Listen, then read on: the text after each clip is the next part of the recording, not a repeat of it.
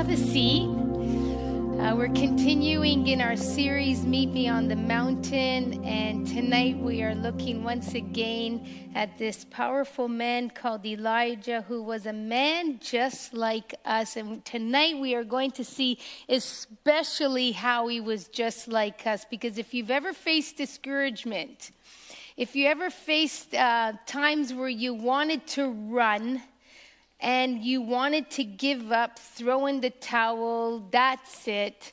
Tonight you could relate to Elijah and where we are going to find him. I titled tonight, Restoring the Fight Within You. Restoring the Fight Within You. And it's going to be great. Paul said this in Hebrews chapter 12. Oh, that sounded proud, eh? I didn't mean it that way, but I meant in God's way. I thought, oh, that didn't sound good. But anyways, the Lord will refresh us. Paul said this in Hebrews 12:13, that we would not faint, that we would not be weary and faint in our minds. He was concerned about these young Christians. He was concerned that easily their minds would become weak. And that word faint actually relates to, if you've ever seen a guitar or a violin, a stringed instrument, when the strings become loose, the instrument has no song. When the string becomes loose, the instrument is not able to be played or to make music. And so in this unloosed sense, Paul is saying, I wish that your minds would not grow faint or become unloosed. Have you ever felt like your mind was unloose? Have you ever felt like your thoughts have just been just unwinding? Like, a bad rewind tape. Remember back in the days when we would rewind? My kids, once upon a time, more so Elisha, had VHSs and video cassettes. And most of the crowd's like, yes, we know. Video cassettes. And you didn't dare rewind them in the VHS machine because it would wear out the machine. So, once again, the stores would always want you to purchase something called the VHS rewinder so that your machine wouldn't burn out too soon. So we would take the VHSs out, and it was always that sound of... And sometimes our minds make that sound because we come unraveled. Sometimes our minds are just so tightly played out that we need to just have it released. And so Paul never lost his fight. While he was concerned for young unbelievers, he said this in 1 Timothy 6:12, fight the good fight of faith. Lay hold on eternal life. Fight the good fight of faith and lay hold on eternal life. Why? Because that's really what it's all about. The enemy tonight, we're going to see, will come. He will bring discouragement. He will come to cause you to lose your fight. What have you over the past year been fighting over in your mind, in your heart, in your life? What has kind of weakened you? What has kind of made you passive, made you lose your oomph, your zeal? This is where Elijah is at. Elijah, he for the past 3 years and a half, according to James, there was a drought for 3.5 years. More or less, he's been on the run, going where the Lord has directed him. He's running from who? Basically, Jezebel and Ahab. But I like to look at it as not on the run, but he's been in hiding. He's been in God's incubator while he was building up faith, while he was becoming and being formed and shaped into the man of God that he wanted him to be. But during this time, he was supernaturally provided for, right? We saw by the widow, by the ravens, and he was able to call down fire. This is just his little snapshot of a biography of what we looked at in the past several weeks. He saw 450 prophets of Baal killed. This is a good repertoire. Like, I'd like to have a resume like this. And when he was done all this, he was able to pray down fire. But you see, Monday morning comes to all of us. You have the Sunday morning fire. You have the refilling and the enthusiasm of Sunday, but Monday comes. And Elijah lost his fight. He was at the Monday morning staff meeting. Ahab went and told Jezebel all that had taken place. Let's read it. 1 Kings chapter 19, 1-8. Ahab told Jezebel all that Elijah had done and how he had killed all the prophets with the sword. Then Jezebel sent a messenger to Elijah saying, "So, may the gods do to me and more also if I don't make your life as the life of one of them by this time tomorrow." Then he was afraid, and he arose and he ran for his life and came to Beersheba, which belongs to Judah, and left his servant there.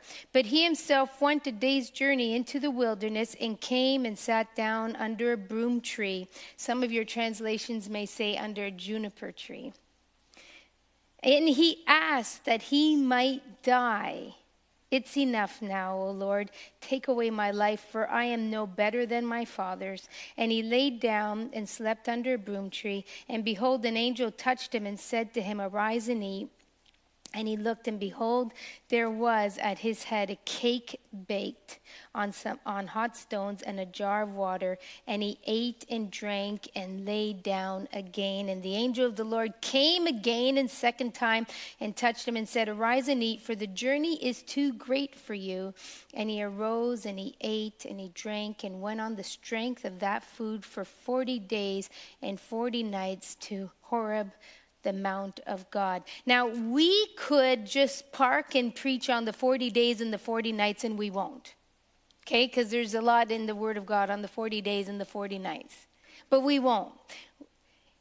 Do you catch what happened to him? But he himself, then he was afraid, and he arose and he ran for his life and came to Beersheba, verse 3, which belongs to Judah, and left his servant there. But he himself went a day's journey into the wilderness and came and sat down under a broom tree, and he asked that he might die. He was so discouraged. He had what we would call in today's term these suicidal thoughts. My life has no purpose. I just want to die. I just want to end it all. That's a person in quite a deep place of depression.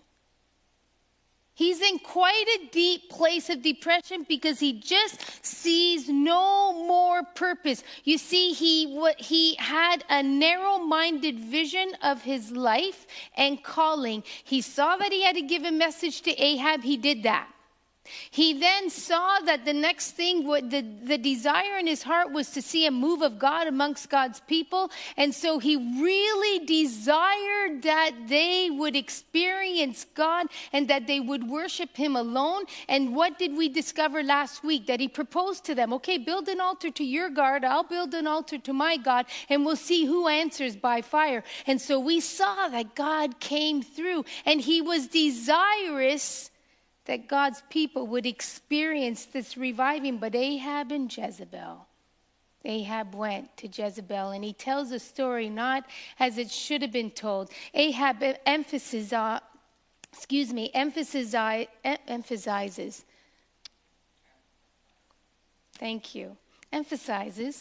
on the killing of Baal's prophets, rather than on the move of God that had taken place. You see, there's going to be times where people in your life may emphasize on the negative rather than what God did and what God is doing. And so Elijah is very discouraged, and he is taken aback by the death threat of Jezebel. And he was driven by fear, and he runs for his life. He runs for his life because fear, what did we talk about when we looked at the book of Haggai? Fear can arrest us. It could stop us from what God is doing in our life because we are believing the false evidence that appears real. And so he believed that Jezebel had the power to get at his life. Stress and pressures can rob us of God's working power. You might be the only Christian in your family. You might be the only Christian in your workplace. And this could cause you to believe that you are defeated, that your efforts to win others to the kingdom of God have just not been effective enough. You don't see your workmates coming into salvation, and so you think of yourself as not being effective enough. Family members that you've prayed for years and years, they're just not coming into the kingdom. And so you think that, again, your efforts have not been effective enough. Maybe your issue is not with your effectiveness for the kingdom of God. Maybe your issue is that you've been praying and you just haven't seen answers to prayer. And there's one thing you keep holding on to.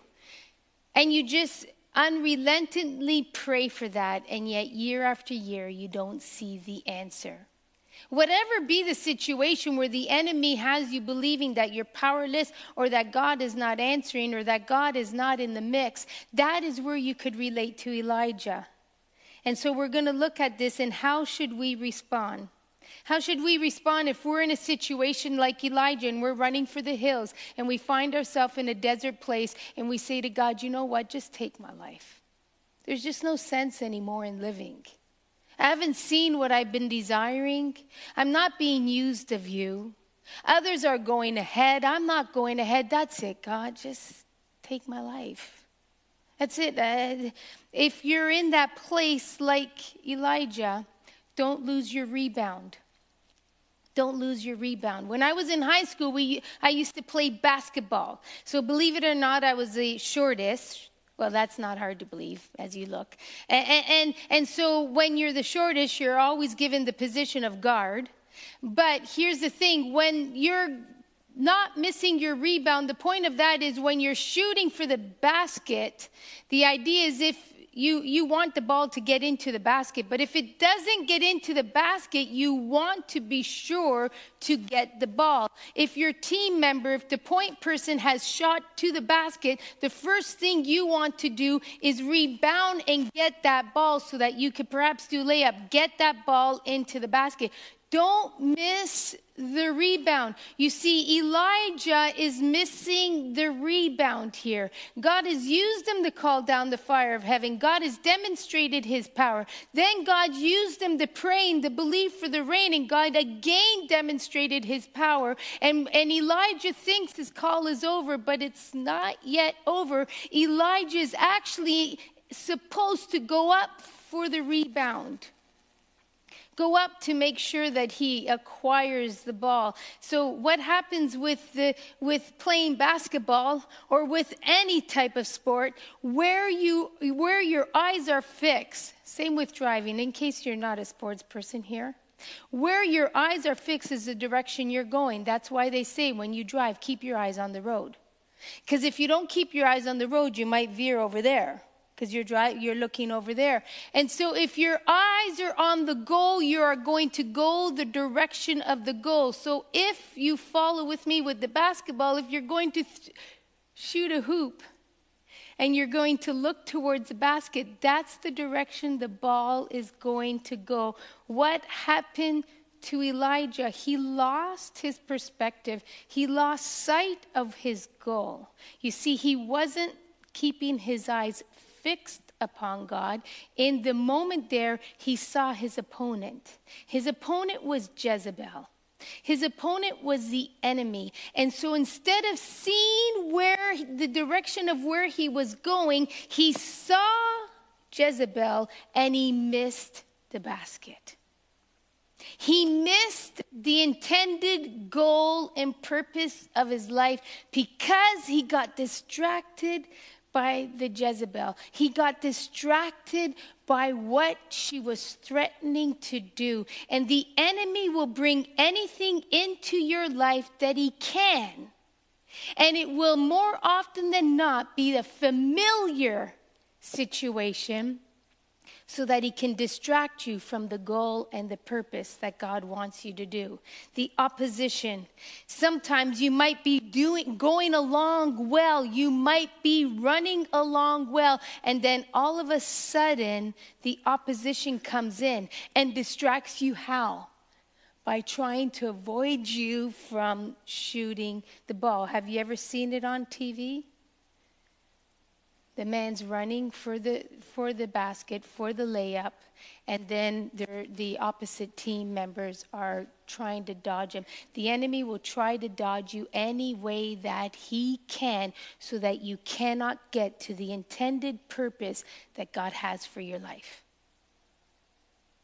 You might not play basketball. It might not relate to you in the sense of basketball, but related in the sense of what is in your way, what keeps coming in front of you, what thought continually attempts to attack your mind day after day that interrupts the thoughts of that the Lord planted in your mind that morning in devotions. What assaults your mind the minute you leave the church service and you're driving home and you've just been fed the Word of God and you feasted upon the Word of God? What assaults your mind to interrupt what God has planted for you to feast on, to cause the rest of your day to be aborted of the vision that God wants? Sometimes it could be mistreatment. In sports, we call this a foul. A foul. When somebody, an inappropriate act or an unfair play is made upon a member of the team, by often the opposing team, and the referee will say, foul. Sometimes you could be mistreated. Sometimes in the church, and sadly we see it more often than not, people are mistreated and they leave the church. They leave their walk. They want nothing to do with God or other Christians because of the way the church family, the family of God, has treated one another. Elijah was distracted. How could we learn from Elijah? How could we respond? Watch our rebound. Watch our rebound and don't lose sight of the goal. Don't lose sight of where you are going. We have to pick up our game. We have to be ready to, if we've missed, if we've tried and we've missed, pick up the ball and keep going. Keep in the game. The worst thing that a coach would ever want is when the team member would want to just walk off the court. As a guard, because I was short, they always wanted the tall people to be center, right? Because they could do better in the basket. But somehow us guards that are short, we got to keep the other team from getting into our court, right? We had to be that offensive player. We had to protect them from getting to our court. But the one thing that I did like is that as the guard, when one of our players were going up for the basket, that I would be able to turn around and get the rebound. That I would be able to turn around and get a shot at the basket. Don't miss the basket. Rather than being defeated at the miss of the target, catch the rebound. Jezebel sent the message to Elijah saying, so may the gods do to me and more so if I don't make your life as the life of one of them. And in other words, if I don't see that you're dead like they are dead, may that happen to me. May the gods do it to me. Pick up your game. Never, never give up, no matter what threat has been thrown at your face. Matthew 14:28 gives us the illustration of Peter. The Lord appears to them while they were in the boat. And when they see Jesus, what did they say? They thought he was a ghost. And Peter says, Lord, if it's you, would you bid me to come? And so the Lord says, okay, well, come.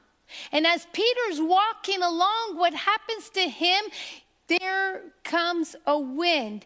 Peter answered, Lord, if it is you, command me to come on the water. And he says, come. So Peter got out of the boat and walked on the water and came to Jesus. But when he saw the wind, see, you go the direction of where you're looking. When he saw the wind, he was afraid and began to sink, and he cried out when his eyes were removed from the Lord.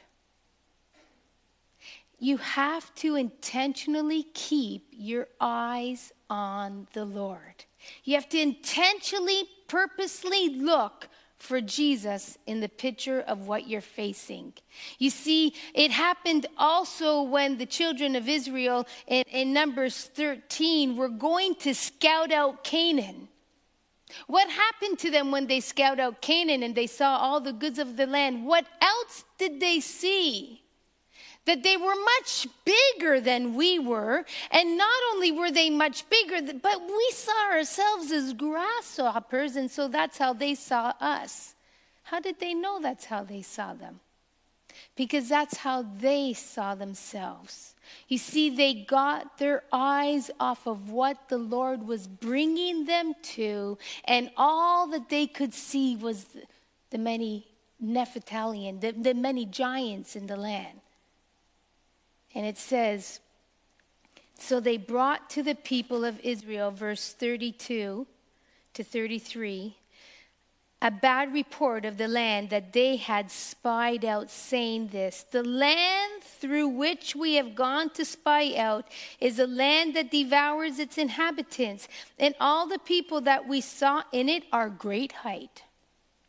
And there we saw the Nephilim, the sons of Anak, who come from Nephilim, and we seem to ourselves like grasshoppers, and so we seem to them. Their eyes were taken off the blessing of where God was bringing them, and their eyes were fixed on the Nephilim. Their eyes were so fixed on them that they saw themselves small and assumed that everybody else saw them small.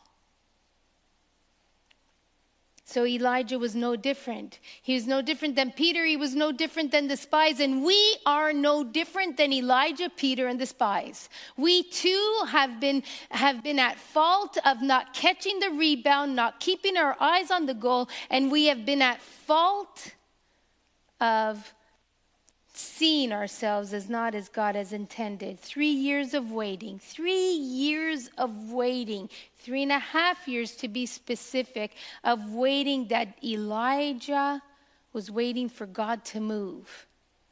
And he had a day of triumph. A day of triumph where God demonstrated his power. And then what did he do after that day of triumph? He sat down and he says, I have accomplished nothing. Really, Elijah? In all that God has done inside of you over 3.5 years, everything that God has grown inside of you, that seed of faith, how it has just multiplied and multiplied. Really, Elijah, how you were able to be so bold in the face of your enemies when you were one against how many? Elijah, really? Your life seems to be as nothing, and now you wish to die? Really, Elijah? Is that you? You wish to die? You see yourself as accomplishing nothing? We could relate. There are those here that could absolutely relate. Nobody knows the wish of death you put on yourself.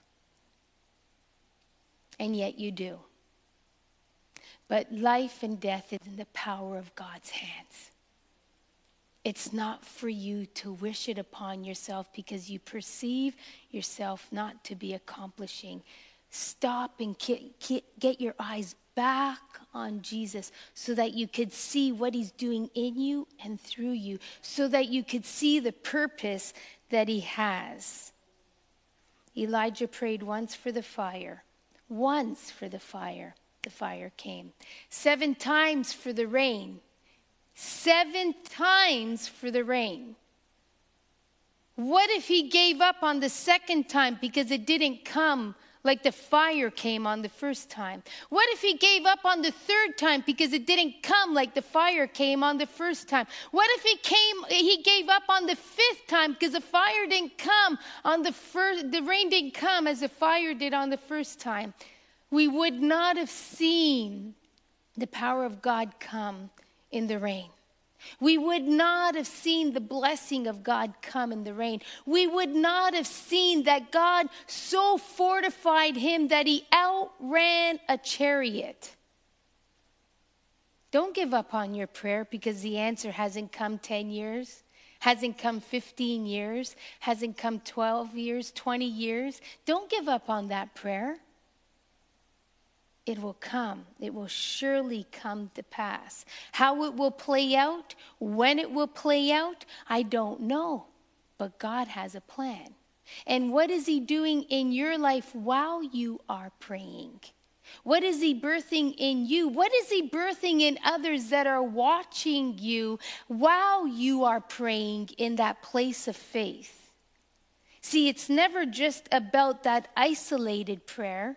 It's never just about what you are going to him for, but there's so much that is happening. There is a ripple effect, like the rock tossed into the water. Once it hits the water and it skips, there is a rippling effect. Though we see only the effect of the rock and where the rock is going, we don't see the many ripples and the expanse that the ripples hit. Elijah gave up because Jezebel wanted his life. Hebrews 11:24-27 said this, by faith Moses, when he was grown up, refused to be called the son of Pharaoh's daughter, choosing rather to be mistreated with the people of God than to enjoy the fleeting pleasures of sin. He considered the reproach of Christ greater wealth than the treasures of Egypt, for he was looking to the reward. Now get this, verse 27, you need to underline. By faith he left Egypt, not being afraid of the anger of the king, for he endured as seeing him who is invisible. He endured as seeing him who is invisible. Moses had some short-sighted moments in his life. All we have to do is go back to the Pentateuch and read it. We just have to read Exodus right through to Deuteronomy and see those moments that Moses had. Likewise, Elisha had the same short-sighted moments. But can we be as Moses in this sake, that we see the invisible God and we endure? I don't see him in flesh and blood. I can't reach out and touch him. I can't feel his hug, and yet I'm going to endure. I'm not going to faint. I'm not going to be faint of mind, but I'm going to endure and believe in the invisible.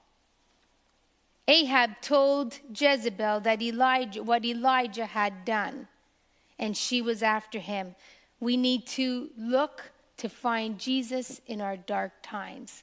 What if in that moment, instead of Elijah running, what if in that moment he saw the invisible and he paused and he says, Lord, I saw you in the fire and I saw you in the rain and I was fed by the raven and you multiplied for the widow and you raised her son from the dead. And so God, I will stand firm now. At believing in the God who acted in all of these moments over the past 3.5 years, I will endure to the end. I will fight the good fight. What happened to Elijah? How was his fight restored back? God made him to sleep.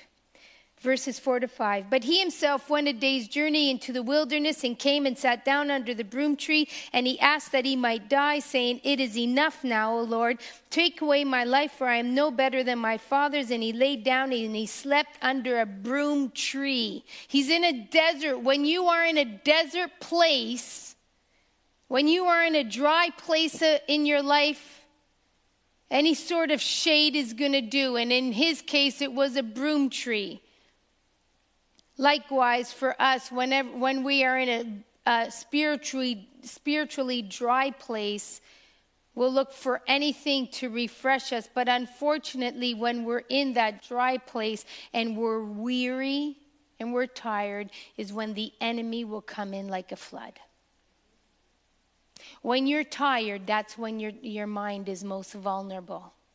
When you're tired, that's when the enemy really wants to wreak havoc. Have you ever tried to fall asleep on a mind that has been filled with so much?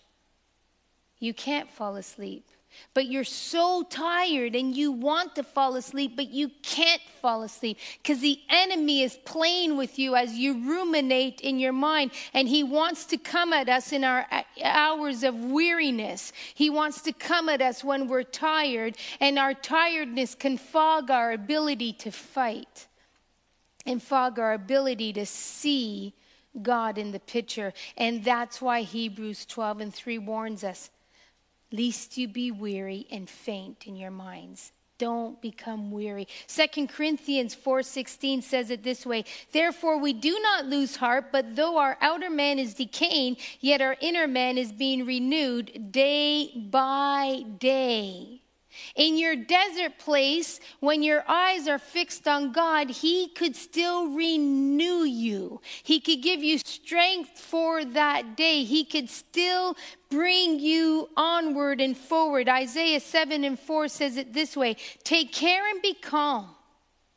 Have no fear, and do not be faint-hearted. Don't give up. Never, never, never give up.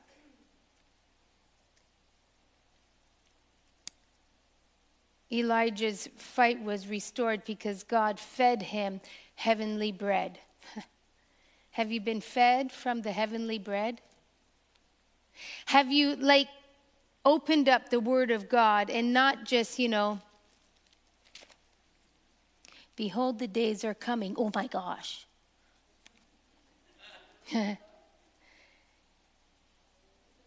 Kings 19:5. The latter part of verse 5-8. And behold, an angel touched him and said to him, arise and eat. And he looked, and behold, there was at his head a cake baked on hot stones and a jar of water. Of course there was, because there was a raven and a bubbling brook. Of course there was, because there was a woman with just enough flour and oil to make the final meal. Why wouldn't there be a cake and a jar of water? It is the same God. When we are in that dry place, when we are in that discouraged place, the best place to go is the Word of God, because of course it will feed you, because he's been faithful. He who is faithful, he will continue to be faithful. Did not Jesus say in John chapter 6:32-35, he said to them this: truly, truly, I say to you, it was not Moses who gave you the bread from heaven, but my Father. Not Moses, but my Father. My Father gives you the true bread from heaven, for the bread of God is he who comes down from heaven and gives life to the world. They said to him, Sir, give us this bread always. Jesus said to them, I am the bread of life. Whoever comes to me shall not hunger, and whoever believes in me shall never thirst. Matthew 4:4 says this: man shall not live by bread alone, but every word that proceeds out of the mouth of God. Where does a word proceed from? The mouth of God. Where do we find God's word? Right in the book that he inspired many writers to bring forth just for us, so we can see what came out of the mouth of God. When we're discouraged, when we've lost target of the basket, we go back and we feed on the heavenly bread. We get our perspective back. And we go back to where we experience God. You know what happened to Elijah? And this is where we wrap up. He went and found himself in a cave. Verses 9-11. And he lodged in it, and behold, the word of the Lord came to him, and he said to him, what are you doing here, Elijah?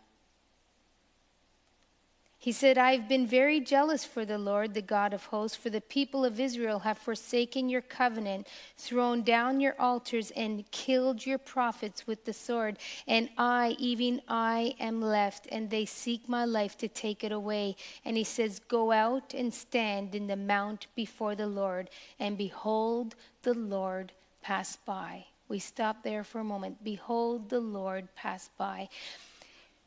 When you're overwhelmed and you're in that desert place and you've given up and you're on the run for what seems to be your enemy, feed on his word.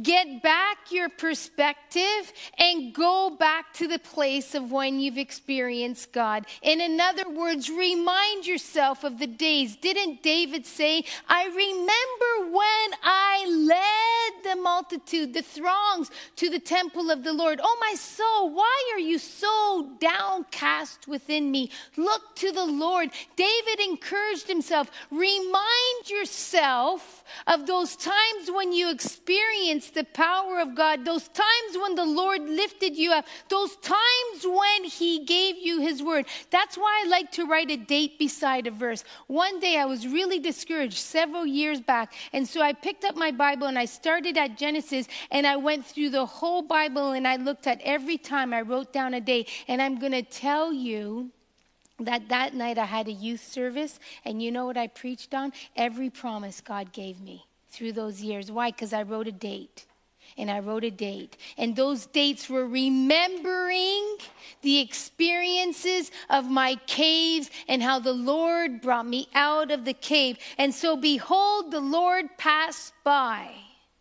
The Lord passed by, and Jeremiah says, if you seek me, Jeremiah 29:13, if you seek me, you will find me. If you seek me, you'll find me. Look for the Lord.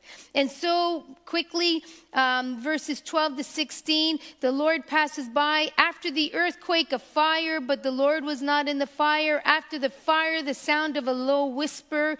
And when Elijah heard it, he wrapped his face in his cloak, went out and stood at the entrance of the cave. And behold, there came a voice to him and said, what are you doing here, Elijah? What are you doing here? Don't you love it when the Lord shakes us and goes, what are you doing? What are you doing here, Elijah? I've been very jealous for the Lord and the Lord of hosts, for the people of Israel have forsaken your covenant, thrown down your altars, and killed your prophets with the sword. And I even only am left, and they seek my life to take it away. And what did the Lord say to him? Pay attention. Go.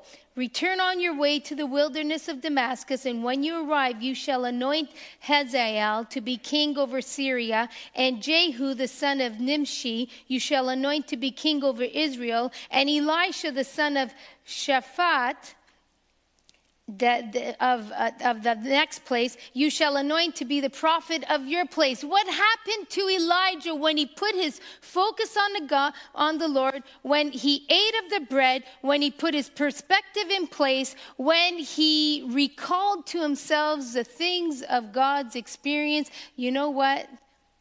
The vision and the purpose of his life was renewed. He saw himself as the unemployed prophet, but God said, no, your job's not done here yet. I've got another job for you to do.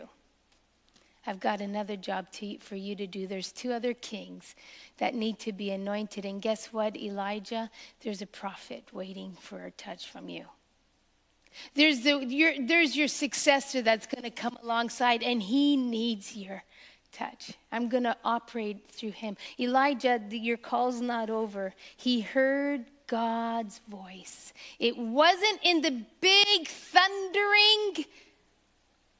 It wasn't in the earthquake. It was in the stillness of God's voice. Adam knows the sound of God's voice. In Genesis 3 verse 8, he heard the voice of the Lord. In Samuel, did not Samuel hear the voice of God? And when he heard the voice of God, he said, here am I, Lord. Little guy was in bed. Elijah, the priest, who should have been teaching him of hearing the voice of God, Elijah, the priest who should have heard the voice of God, wasn't hearing the voice of God because he was too busy sleeping. But Samuel heard the voice of God. And thankfully, Eli called him into next time, because 3 times he went to Eli, and Eli said, the next time, say, Lord, here am I. Are you hearing the voice of God? We need to hear the fresh sound of God's voice. Elijah said, and I heard the voice, Isaiah said in Isaiah 6 verse 8, and I heard the voice of the Lord saying, whom shall I send, and who will go for us? And then I said, here am I. Here am I, send me. Are you in that place tonight that you are hearing the voice of God? Are you hearing the voice of God? Can you come out from that place of saying, oh Lord, just take my life? Jesus and his disciples heard the voice at the Mount of Transfiguration in Matthew 17. This is my beloved Son, in whom I am well pleased. Listen to him. Listen to him. Listen to his words. Listen to what he has to say to you. Just open up the Bible and start marking it. Whenever he speaks to you, put a date beside that verse so that you can have a testimony on the days that you could return to. We need to hear the voice of God. I told you already of the story of knowing the sound of our bird, and therefore we were able to find our bird. But there's another story. It's just an analogy story of a man during the days when they would deliver ice through the trains. And this man had a watch, and he lost his watch. And so all the men were looking for the watch, and no one could find the watch. And so they said to the man who lost his watch, give up, forget about it. None of us could find it. Perhaps it's not here. Perhaps it's elsewhere. But one young fellow stayed behind. One young fellow stayed behind. And when everybody came back from their lunch break, he says, I have found the watch. And they says, where did you find it? We looked everywhere for it. How is it that you found it? He says, when you all left, I stopped and I laid down and I listened until I heard the ticking. And when I heard the ticking, I went towards the sound, and there was the watch.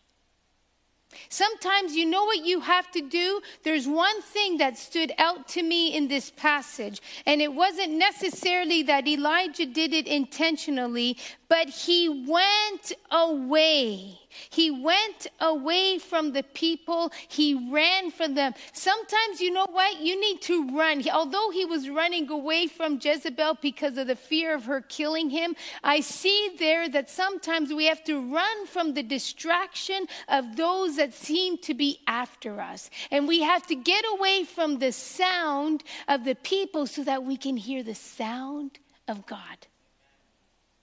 Because he has a purpose and a plan. He has a purpose and a plan. Are you hearing the voice of God tonight? Could you go home tonight and reread verses 1 to 18 and say, Lord, what are you saying to me? What are you saying to me? And afterwards, when you sit quietly, would you just write in the margin of your Bible or in your journal, write the first thing that you hear God saying to you. And then put a date there with one word. Victory ahead. Oh, that's 2 words. Victory ahead. There's more. There's another job after this. Listen to the voice of God. Hear what he is saying. Father God, we thank you for Elijah.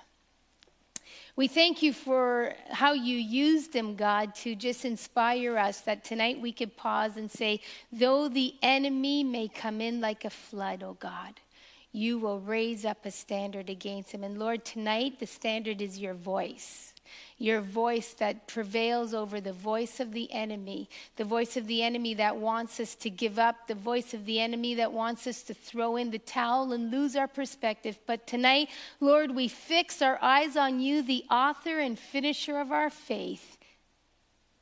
And we just believe that, Lord, through you, great things will be done. In Jesus' mighty name, amen.